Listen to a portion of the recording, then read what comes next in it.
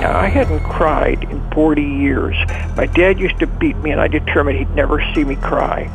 And as I did, the memories started coming back. Welcome to Life, Love, and Family. Today, we're going to deal with a very difficult subject: childhood male sexual abuse. It's real, it's painful, it's something we've got to talk about. Maybe you or someone you love understands the hurt. Not a stranger, no, I am yours. With crippled anger and tears that still drip sore. A fragile frame aged with misery. And when our eyes meet, I know you see. I do not wanna be afraid. I do not wanna die inside just to breathe in. I'm tired of feeling so numb. Relief exists, I find it when I am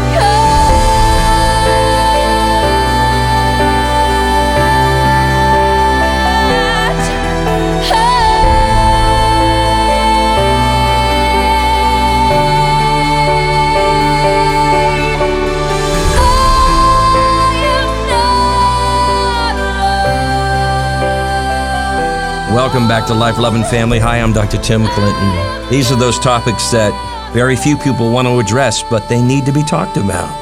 Male childhood sexual abuse. How prevalent is it? What are the effects? I know there are a lot of questions that beg to be answered.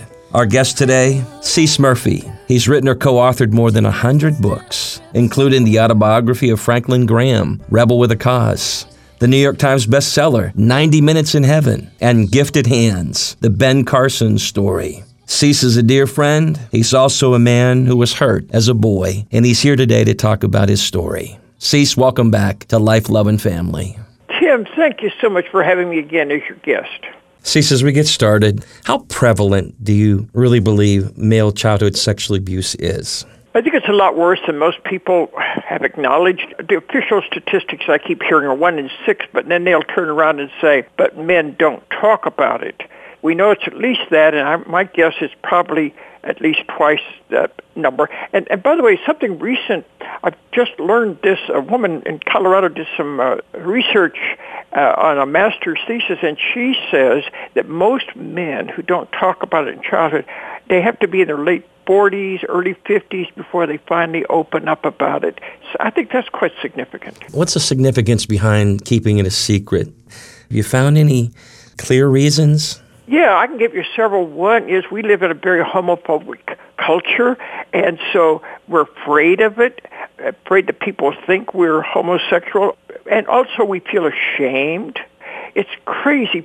You know this feel better than I do, but what I've learned, and this is true with me as well, is that even though we weren't bad, but something bad was done to us, we translate that into our skulls, and we're responsible for the terrible things that happened to us, and so the shame is there.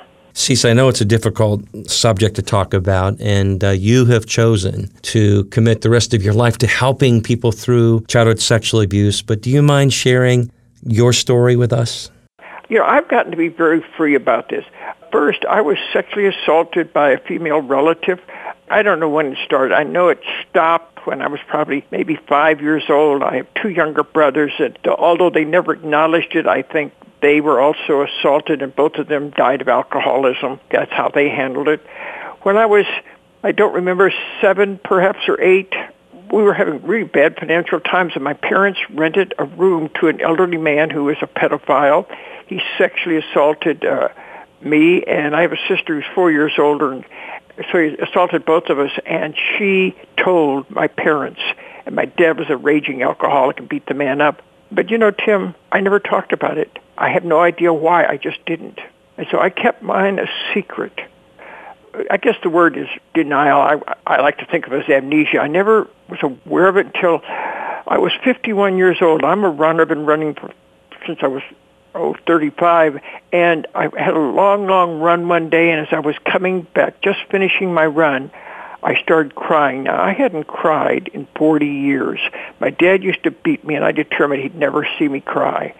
And I just started convulsively crying, and as I did, the memories started coming back. So that's how I began my journey. Cease the effects. I know that you spent a lot of time trying to understand what men, young men, middle-aged men, older men harbor in their hearts as a result of being abused.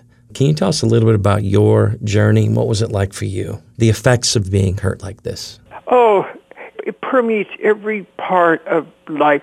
I think the worst thing was it affected my marriage. The worst instance I remember, we'd been married maybe 5 or 6 years. Everything was fine, good sexual life, all that kind of thing. And I'd been traveling, and one evening I came home. It's like midnight when I got in, and soon my wife was asleep, so I got into bed and tried to be careful not to disturb her, and she reached over and touched me, and I freaked out. I froze. I pushed her arm away and jumped out of bed and turned on the light, and she said, "What's wrong?" And the truth, Tim, is I didn't know. I was in my late 20s, and I had no idea what was wrong. All I knew is that something was wrong. And so you always make up a reason whether you know it or not. And I said, I guess I'm just tired. So I lay there for a long time thinking, what is wrong with me that I would do that to my wife? Years later, she told me she lay there for a long time crying and saying, what did I do wrong? So it not only affected me, but it also affected her. And I think the other thing is it was hard. For people like me, we either trust everybody or trust nobody. I tend to be the one who's the sucker. You give me a line, and I'm apt to believe it. I really have to work at being skeptical. It affects every part of us. Cease sexuality. Did you find yourself living out your pain, maybe by getting lost in pornography or sexual behavior? I didn't, and I'm grateful for that. One thing, pornography, when I was growing up, wasn't that plentiful. I knew to get into pornography, you had to go to an adult bookstore. And I knew men who did that, but it was never an issue for me. If I were younger, who knows. What I did, and I think this is very common, is there was a same-sex attraction which abhorred me, and I didn't act out on it, but it really troubled me. I kept thinking, why? Why would I be attracted? I didn't tell my wife about that for many, many years. When I finally talked to her about it, she said, I've known that. And she said, but I knew you didn't do anything about it, so it wasn't anything we need to talk about. But can you imagine how awful I must have felt thinking, what's wrong with me? And see, that's the whole issue for us guys is what's wrong with me is the question. It's not what wrong was done to me. What's wrong with me? And then the wrestling with being a man, maybe masculinity, challenges him more. Cease. Tim, I have a blog. It's called menshatteringthesilence.blogspot.com, and encourage men to respond to it. And not feeling like a real man is probably the most prevalent topic that comes up. The pain is different for every one of us. Some of them act out, some don't. What I also discovered is the men who don't acknowledge same-sex attraction tend toward promiscuity with women. That one shocked me because I guess it was so far out of my experience. But I've met a lot of abused men who told me that they constantly had sex partners to prove they weren't gay. The Jerry Sandusky scandal out of Penn State heightened our awareness about this whole issue of the abuse of young men, boys. It's horrifying to begin to think about the journey that those kids go on. And they wrestle with their identities, what you're saying, so much. Oh, yeah. And right about the same time, the Diocese of Milwaukee scandal erupted there, and it's erupted several other places now. Fortunately, it's coming out. The way I say it is we men are about 30 years behind where the women are. Women were talking about this 30 years ago, rape, sexual abuse, that kind of thing. I don't think there's so much abuse as it was more rape. And even now that's coming out. There's a case recently in California where there's a female school administrator and all these young women are now coming up saying she sexually assaulted them.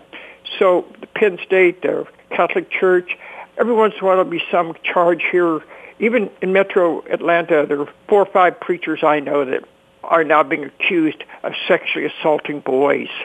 Scout leaders, it's everywhere, and it's now coming to the front. When people talk about childhood sexual abuse, they often use the word trauma. And with trauma, there can be like dreams or flashback experiences. Did you ever experience any of that? Have you found that to be true in the literature as you've researched this subject out? Well, it's certainly true with me, and I think it's very common. I used to have a recurring dream. It was so much a part of me, I never thought about it until after I started dealing with my assault. I go into this old house where we lived, and it'd be dark, and the thing that always seems so strange to me is that I would be only able to see about 3 feet above the ground, and I realized I was a kid. And all I know is I would feel this terrible sense of fear.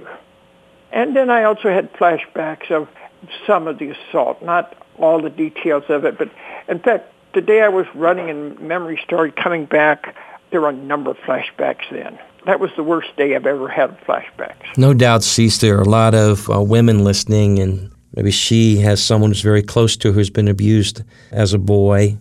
Let's help her understand, just for a moment, maybe some of the lies.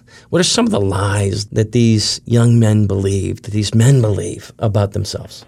Well, I think the most common one is that they're worthless, they're not important, they're not real men. If they were real men, they wouldn't feel this way. And I think we have this idea that every real male has to be some kind of macho person. Tendency is to constantly compare ourselves with other men. And, when we start comparing, we always end up the loser, I think. And this is one of the troubling places for men, is real men don't do that. Somehow we get that in our mind that if we really are true men, we wouldn't feel the way we do. We wouldn't act the way we constantly struggle over that. Have you ever wondered why, Cease, God didn't show up, or why would that kind of hurt or abuse be allowed even in our world? Seriously. The big difference between me and a lot of other men is I did not come out of a Christian environment. I probably attended Sunday school maybe 45, 50 times in my childhood, so God wasn't a big issue in my life. But here's the thing that's finally given me peace. Whether God was in my life or not, the point is that we were needy kids. We were hurting kids. We were kids who never felt love, and I never felt loved. And I want to make this really clear. It's not whether our parents loved us or didn't love us. It's how we felt about it. If we feel we're not loved and cared for, if we're not touched, if we're not held, we will gravitate toward those who offer us that kind of substitute love. Cease, what about the anger? What did you do? How did you deal with the frustration and maybe the internal rage that at times must have just been unleashed inside of you? Yeah, I had it. And I've never thought of myself as really an angry person, but there were times when I really, truly was.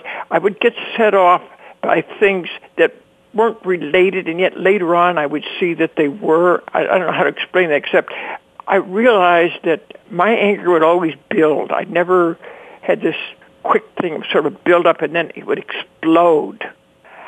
And we all deal with anger differently. Yes, we do. But I think mine was always against injustice, people taking advantage of others. And see, that's normal for somebody like me. How'd you let it go? Are you able to ever let it go? Yes, I have. Tim, let me tell you what finally happened to me. I really went through a period, after I began to deal with my abuse, I went through a period, I just felt intense anger. I felt like I wanted to kill somebody. My wife and my best friend, I talked to them, they knew where I was. And my best friend said to me, "Oh, you're not going to kill anybody." And I said, "I feel like it." And he said, "Hey, see, you're 51 or 52 years old." He said, "Have you killed anybody so far?" And I said, "No." He said, "Well, you're not going to, but it's okay to feel that way." And he was so offhanded about it, and that was really helpful. The other thing that helped me was this. I began to finally understand grace, God's grace. These people, these perpetrators, did evil things. But I also began to feel sympathy, mercy for them. They're victims themselves. People like Jerry Sandusky have done terrible, terrible, evil things. But in their own way, they're also victims. And I've only met 2 men who talked to me honestly about being perpetrators. And I saw the agony and the pain in their lives. And in both cases, I was the first person they'd ever told that they had been perpetrators. You know, it just filled me with such compassion to realize that they were victimized. They did the assault. They were satisfied, but it didn't last. And the shame and the guilt that came over them afterward.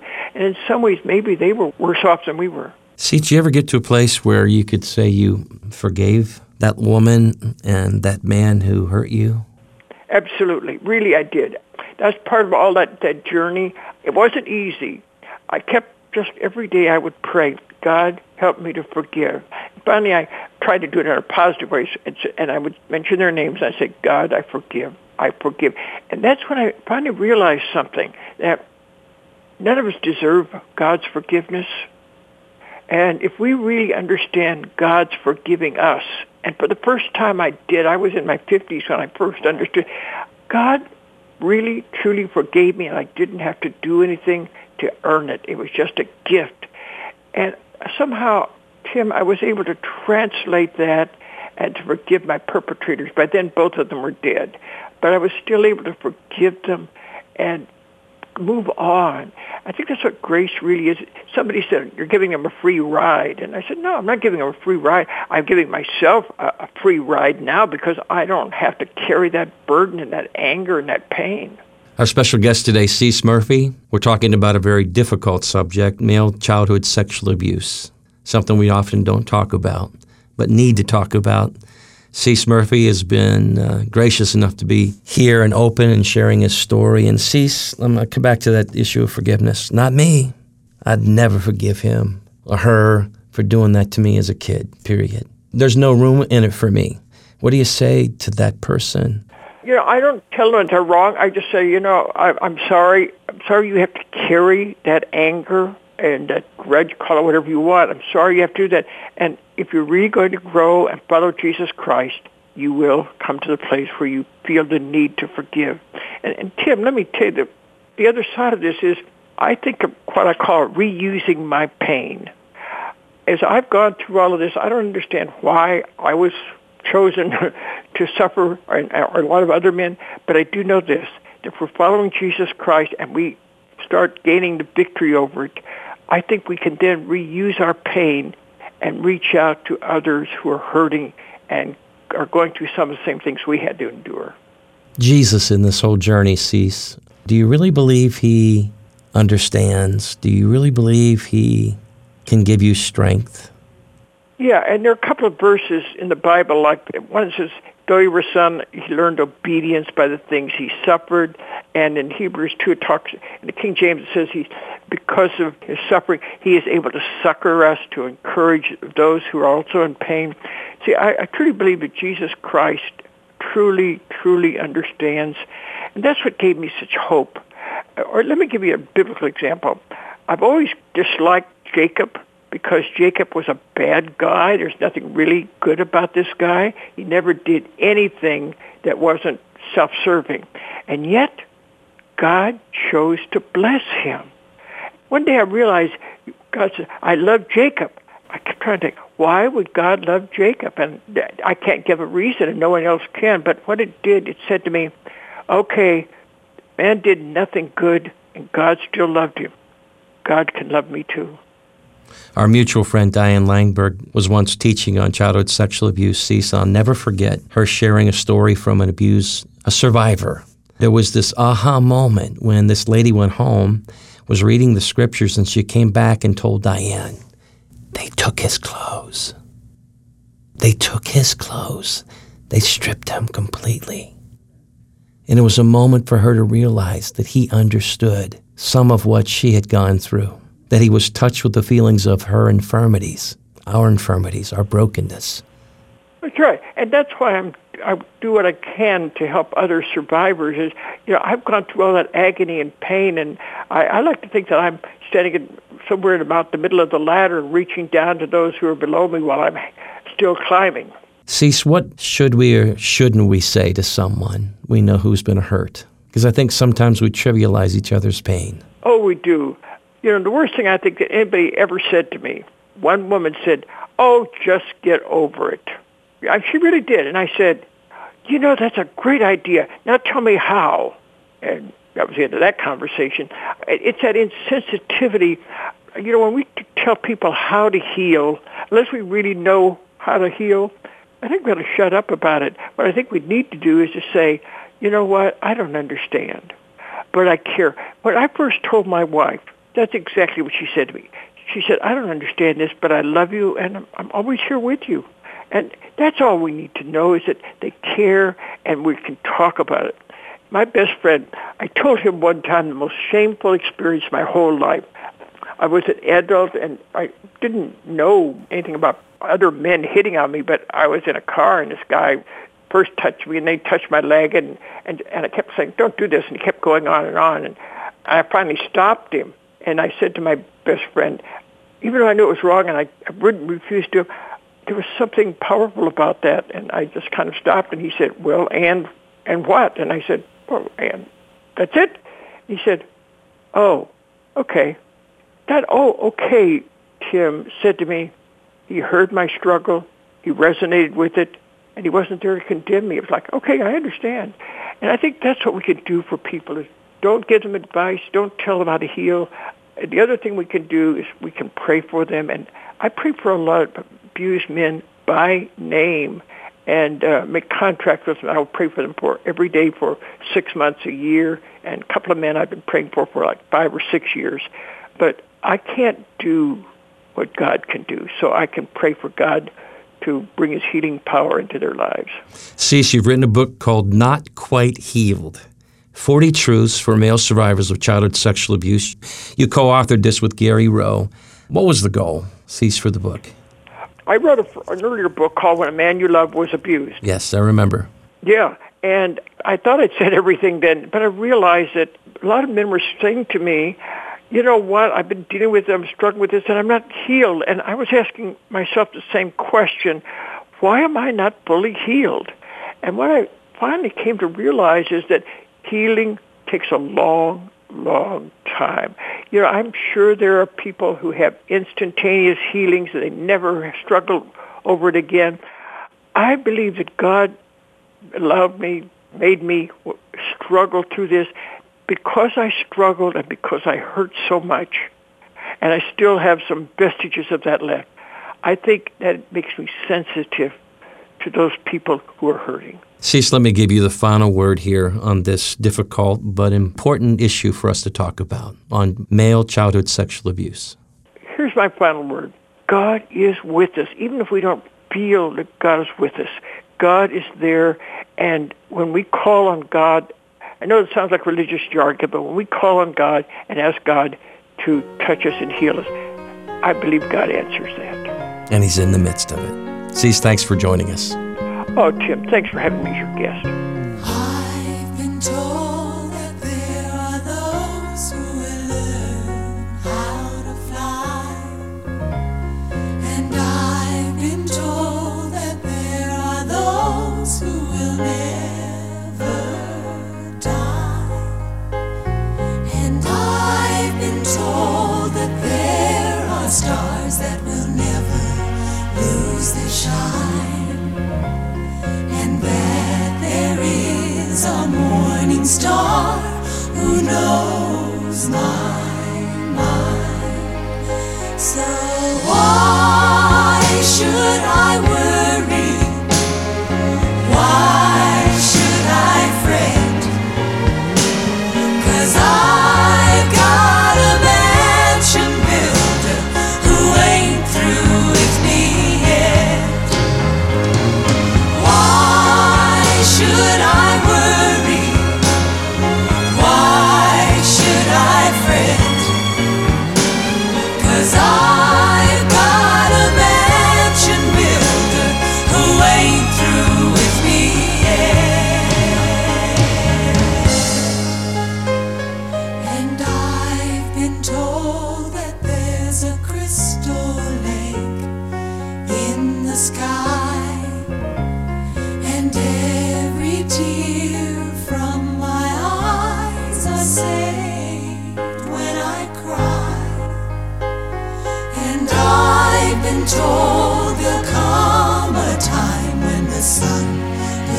begins to shine, and that there is a morning star who knows my mind. So why should I worry?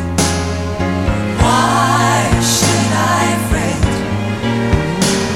'Cause I've got a mansion builder who ain't through with me yet.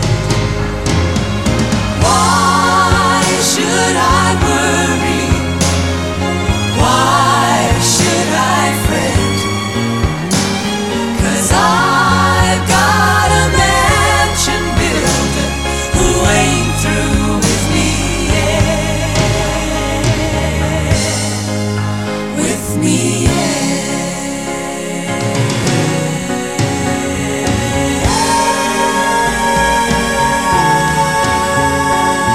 A difficult subject? Yes. A prevalent issue? Yes. No doubt that you may know of someone. Maybe it's you who were hurt. Maybe you were hurt when you were little and you've wrestled and you're still looking for freedom. Let me share the good news with you. There is always hope.